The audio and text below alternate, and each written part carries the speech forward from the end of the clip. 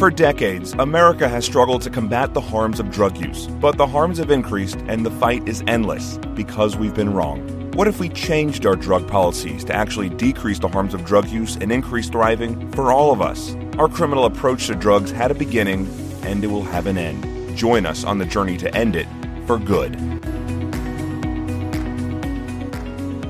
Welcome back to the End It for Good podcast, where we want to invite you to consider ending our criminal approach to drugs for good as the best option we have to reduce harm to people and allow more people to thrive. It's not a perfect option, but it is the best option, we believe.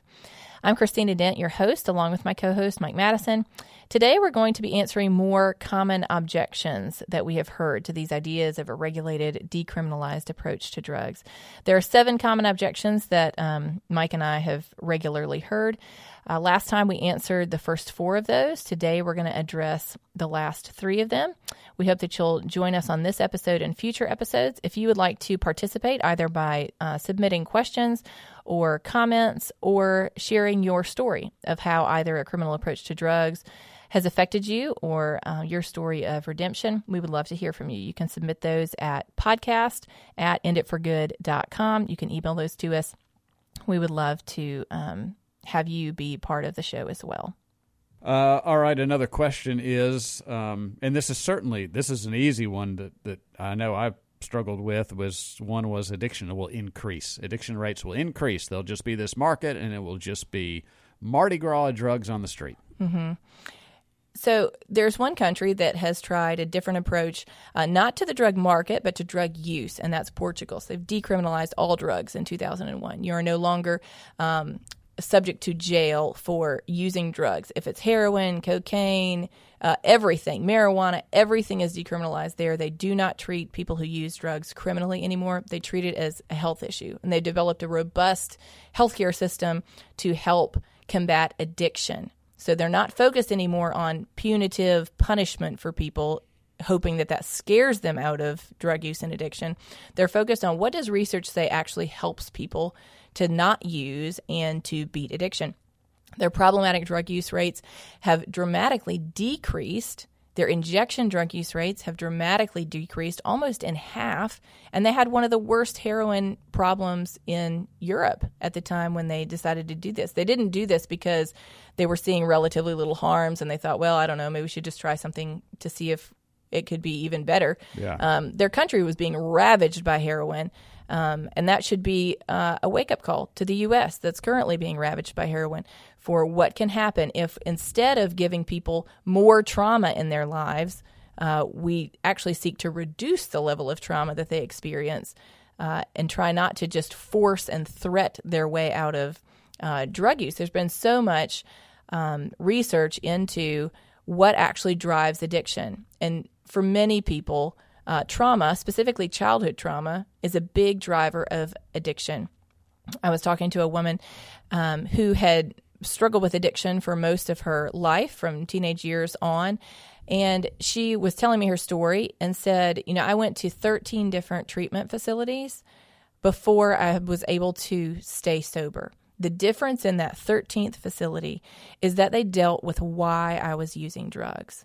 When I was in those other 12, I knew while I was there that I was going to go back to using because they weren't dealing with the root of my addiction. They were just trying to get me sober from the chemicals, but the chemicals weren't driving my addiction. The dysfunctional and incredibly harmful childhood that I had, my home life, all of that emotional pain is what I was numbing with those drugs. And you can take the drugs out, but until you deal with all of that trauma, when I got back out, she's talking, when she got back out, all of that pain is still there and it's still undealt with. And for most people, the desperate need to medicate that emotional and psychological trauma is too much for them to be able to stay sober if that's not dealt with in some way. And so that's people have that same struggle with food. You'll see people that have real weight problems until they get help to uncover the underlying thing. Right. So addiction is just very similar to that. Right. And every kind of addiction is this way. We just don't criminalize other people's addiction. My snacking habits, somebody else's gambling difficulties, somebody else's pornography difficulty. There's so many ways that we anesthetize ourselves, attempt to anyway, against the pain of life that we don't want to have to deal with. Right. And for most of us, we just are met with a health response to that. Even for something like smoking, so smoking cigarettes. You can smoke cigarettes your whole life, and when you go to the hospital, they don't say, well, you did this to yourself. We're not going to treat you. Yeah. We say, you know what? You shouldn't have done that. That's really harmful to your health. But we're still going to treat you. You're still a person. You're still valuable and worthy.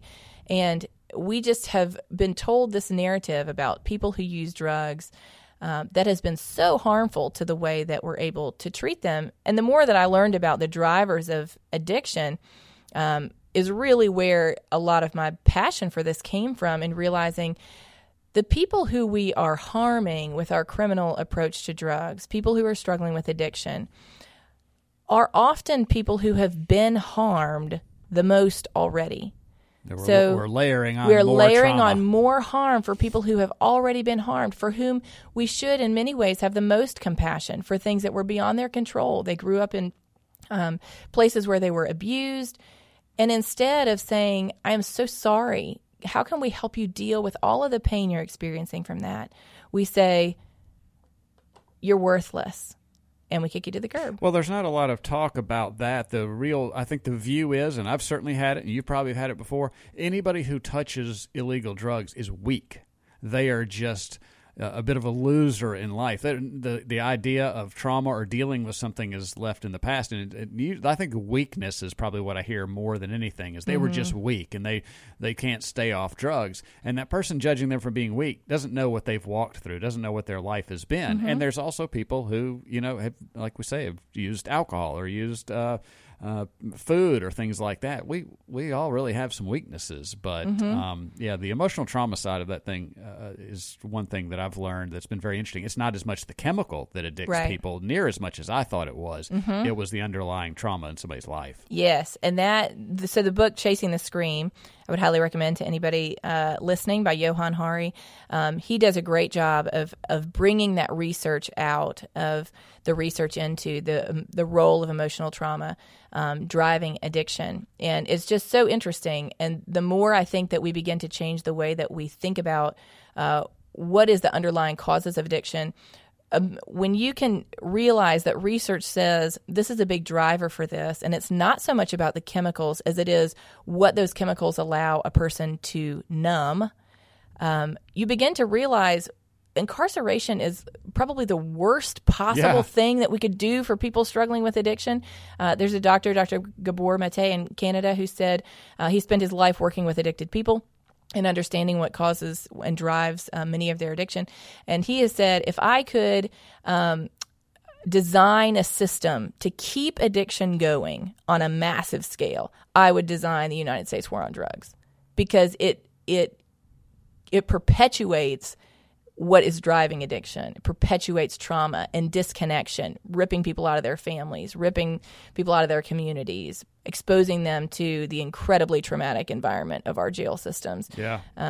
We should sit and think about that. This is what we're doing. This is not 6 of one, half a dozen of the other. If it was, I wouldn't be here. There's other things in the world that need changing other than something that just, we could treat it this way or that way. It doesn't really matter. This isn't that. This is what we're doing is actually creating a lot of the problems that we're seeing. It's like this self-fulfilling prophecy. Yeah. And so the idea is that there's a big table of drugs or cocaine in the middle of a room and there's 10 people in there. It's the 3 that have the emotional trauma that go to it. It's not all 10 people because the chemical is drawing them to it. Yeah. So addiction rates are drawn by the trauma rather than by the drugs themselves is incredibly powerful. It's something I was very interested to learn. All right, another question, simply, and we've kind of already touched on this, but just that drug use is immoral in itself. Yeah, I think especially for people like me that are coming from a Christian worldview, it can be really hard to get past this idea, to think of our narrative around drugs has been so much that this is a moral issue and thus should be criminalized, that certainly I know for myself, I never thought about the fact that there are lots of immoral things that are not criminalized. And I think we should even be very careful in how we think about drug use and morality, because really any any substance that we're putting into our bodies is changing our body chemistry in some way. When I had surgery a couple of years ago and I took opioids for pain for 2 days afterwards, I was changing the chemistry of my body through that. That wasn't an immoral thing to do. I was taking opioids. They're a medicine from a plant that God put on the earth.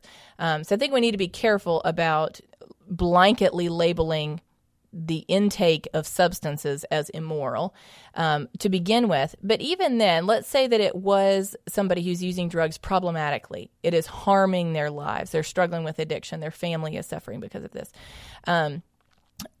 There are lots of things that cause those same difficulties that destroy people's lives that are, even if you look from a standpoint of the Bible, that are categorically sin. So we could say adultery is categorically sin. Right. It is immoral. You can't get around that. It always harms other people. Pornography, sin. It is always harmful. You can't get around that. Those are not criminalized, and Christians aren't lobbying for those things to be criminalized, even though we realize they're incredibly harmful. We say, well, they are incredibly harmful, but putting people in jail for that isn't going to fix that problem. We have a cultural understanding that really the way out of a lot of these harms isn't jail. But we've been told for so many decades that drugs are different in some way, that for them, criminality is the way that you fix this problem. And they've been purposely demonized. I mean, almost a PR campaign to try to paint addiction in a light that is not accurate, wouldn't you say? I mean, yeah. If you look historically, the book Chasing the Scream does a great job of showing that historical, of how we even came, what caused us to criminalize drugs 100 years ago. People like me who tend to have a high view of the law and of how we get our laws, I think would be very shocked to see how this actually came about, that it wasn't it wasn't a way to decrease harm. And you could read more in the book about that. Johan Hari will be joining us on the podcast later in a couple of episodes talking about his research into why did we criminalize drugs in the first place. But I think we really need to go back to that morality point and say, okay, there is also a moral weight on the other side. So there can be a moral weight to someone's choice to use drugs, certainly. There is always a moral weight in how we respond to someone's drug use. So I don't get a free pass on my response just because somebody's doing something they shouldn't be. I am responsible for my response. So if I'm supporting policies that are destroying people's lives and causing death, as I think our criminal approach to drug policies are, that moral weight falls on me, and I'm responsible for that. Whether or not the other person has a moral weight to their own choice to use drugs, there is always a moral weight on the other side, on the response side. And I think we have done a good job as a culture of shutting out that side, of saying if somebody breaks this law, whatever happens to him is okay. The problem is I don't think we're really saying, wait a second, but is this the right way to handle this?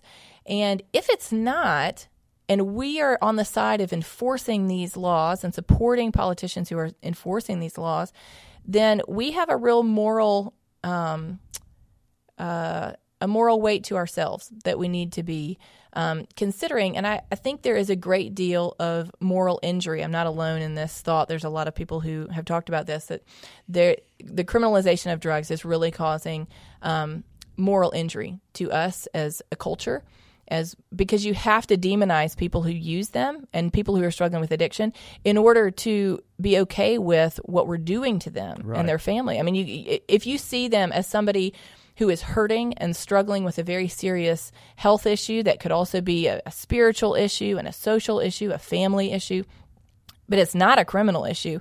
If you begin to see it in a different light, you just cannot defend how putting them in jail and further destroying their lives and traumatizing them is in any way a moral response, a response that is taking care of our neighbors, that's loving people, that is being careful not to harm those who are already vulnerable among us.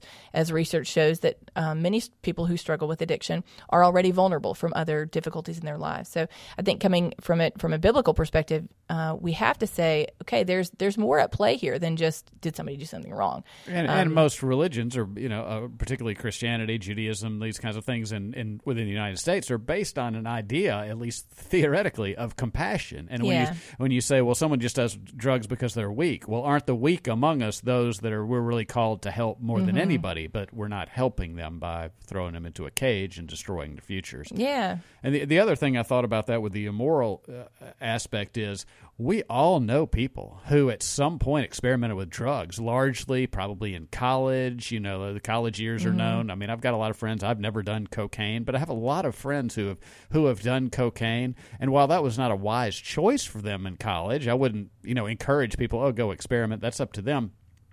But these people are in no way bad people, and they've become doctors and very successful business owners and these kinds of things. And nobody looks at them today as immoral people just because they tried this particular substance at some point. Right. And I think a lot of the stigma comes from when somebody now has a criminal record. Right. We assume, somehow they are the bad people who have done drugs. No, it's that they're just the caught people. Right. Yeah, exactly. Not any different than the doctors and attorneys who have done the same thing.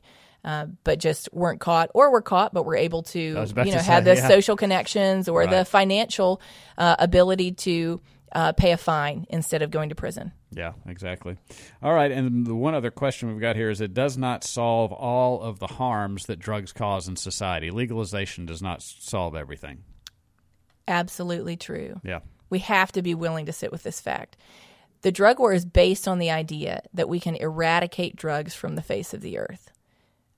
It's just impossible. You can't do that. We're 100 years in. We're 100 years in. Yeah. Millions of lives have been lost through murder, through overdose, through all kinds of other harms that come with this. Millions more lives have been destroyed through the trauma and disconnection and dislocation that comes through this. And we haven't eradicated drugs from the face of the earth at all. They're just as prevalent as they always have been, but we have been able to destroy a lot of people's lives in the meantime. And I think it is so hard for us, especially in America. We just desire so badly to be able to kind of wrap things up in a nice package and put a bow on top and be done with it. And substances that are potentially hazardous are something you just can't do that with. You will never eradicate all of the harm of alcohol. We're never going to eradicate all of the harm from marijuana, cocaine, or heroin. What we can do is say, okay, we are willing to sit with the fact we have potentially hazardous substances on the earth with us. How can we handle those in the way that is least harmful to people and allows the most people to thrive? That's the choice that we have. There's no third option where they just go away. We have tried that. It has been an epic, total, complete disaster. Well, many people feel like we're just not hard enough on it. We just need to enforce the laws harder. We need more laws. We need more money. We need more law enforcement. We need more of these kinds of things. And then if they can finally get that. But, one of the things that I always think is interesting is the concept that we can't keep drugs out of jails. Yes. The most tightly controlled environment of the human animal ever, where people are controlled from 24 hours a day, strictly controlled, and we can't keep drugs out of prisons. Yeah, and absolutely. Now that I'm even saying this out loud, that goes to the thing where why is there a big demand for drugs in prison? Probably because people are in an ongoing trauma. They are in a horrible situation, and they want to numb the pain of being locked into a cage. But once you realize that within the concrete walls and surveillance and all of the controls of an individual prison, to think that drugs can come in there, to think that you can keep them out of a country at large is just insane. It is. It does not make sense. But I think, for people that are coming from maybe a thought process like I have been coming from, I didn't know that drugs were in prison. I thought, no, we've got prison is where things are controlled. I heard now and then, there's some violence in prison, sexual assault in prison. I thought, surely that's not widespread. It is rampant, absolutely rampant in prison. And that, again, to the moral point, is it moral to sentence somebody to what could be for them rape, physical assault, extortion from other inmates, gang violence, which is so prevalent in prisons? Would we sentence somebody to that as an actual sentence? I think we would be horrified. But that is what a prison sentence is in America today. Right. That is prison environment. That Loss just of is. job, loss of Yes. relationships, loss of income. Yes. A whole host of other Yeah, consequences. and it just goes to show, because, one of the things that I've heard prison officials say is so difficult for them is to find correctional officers who will not participate in the black market themselves Right. of smuggling drugs into prison, which is another point to what happens with the black market. When there is money to be made, there are always people who are going to be willing to participate in that. So you're going to have corrections officers who are going to be willing to take drugs into the prisons, and that just happens. It is part of what happens when you have this huge pot of money, and for a very difficult job. Would I want to go work in an environment like that? No, that would be one of the last jobs on the planet that I would want to apply for. Very difficult work and very difficult environment. So if we can't keep drugs out of a maximum security prison, which we can't, they're in there. And some people say, who have been in prison that I've talked to, said drugs are more available in prison than they were on the street. That is incomprehensible. That's not going to be true in every prison. But nobody has said drugs were not available. They've all said, sure, I could have used drugs. Probably some do, some didn't. Get exposed to some new things you've never even thought about trying. Yes, I heard. I heard this recently, Yeah. that one of the things that they learned in prison was new ways of using drugs, new ways to cook them, new ways to prepare them, and that on top of new ways to commit crimes for other people. So you have somebody who's arrested on a marijuana charge. He's now being imprisoned, or she is being imprisoned with somebody who might be there on, auto theft charges. And in the course of sitting around all day, they're telling this person, hey, how do you hotwire a car?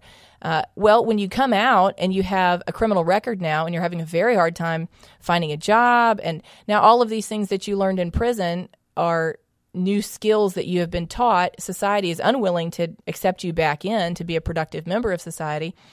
And in some cases, you lose your driver's license for 6 months after you come out of prison, so you can't even drive to a job if you wanted to. And somehow we expect people to be more able to be productive members of society when really we have set this perfect scenario for them to turn to illegal means of supporting themselves, just surviving. Plus, their new friend group that they just met in prison is all in the black market drug world. So when you can't find a job doing something that you want to do, or even that you have aspired to your whole life, you've got this new network of people in the drug world. Yeah. Yep. It won't solve everything. And we have to be okay with that. We have to be able to sit with that. Complex problems are very difficult to sit with and say, you know what, we can't, there's no easy fix to this. There's no immediate 100% fix. We have to human be okay beings with are that. flawed. I mean, human beings are just, you can't count on them to do the perfect thing every time. So we've got to allow for the fact that there is no perfect system. Yep. So we're going to take these 7 objections. In future episodes, we'll delve into them more deeply with bringing in experts to talk about these things. And we hope that you'll join us for that. The role of addiction in trauma. Are we harming those who have already been harmed, and sometimes the most harmed among us already? Spiritual impacts of that. We'll have a pastor come in and talk about this kind of from a spiritual standpoint, because especially here in Mississippi, so many of us identify as Christians. And so we need ways to think about this that are, and still in our country is very largely Christian influenced. How can we think about the spiritual impacts of that? What's the way that we can address these issues and be consistent still with what we believe? I'm still a Christian. This hasn't turned me into a non-Christian. I think this is very consistent with a biblical worldview. I'm still politically conservative. This hasn't turned me into somebody who's liberal. I think we need to be able to sit with these issues, and it's hard to figure out how do they actually all work together. That takes vulnerability for us to say, maybe I've been wrong, and to be able to come to the table and say, okay, let's wrestle with this. There's a lot of people that I talk about with this that don't end up at the same place that I am, where I feel like a regulated, legalized drug market across the board is the best way that we get the least amount of harm to people. And that's okay. We need to be at the table together. We're losing 202 people a day to overdoses. We have the highest incarceration rate in the world by far. The United States has 4% of the world's population and 25% of the world's incarcerated people. We have a massive incarceration problem here. We need to be able to sit with these things and deal with these things. These are real people and families who are being affected by loss of loved ones or loss of loved ones to incarceration, if not to overdose or something else. So we'll have law enforcement come in and talk about kind of their perspective on this and ways that a regulated drug market could be a positive thing for them. So we hope you'll join us on continuing episodes of the End It for Good podcast, here with my co-host, Mike Madison, and I'm your host, Christina Dent, and we'll see you next time. So how do we end our criminal approach to drugs? By changing one mind at a time. Many people are only willing to have this conversation when they are invited to by someone they trust. That's you. Invite your friends, family, and people in your circle of influence to consider a better way. At End It for Good, our hope is that people who hear will become people who tell. Join the movement to end it for good.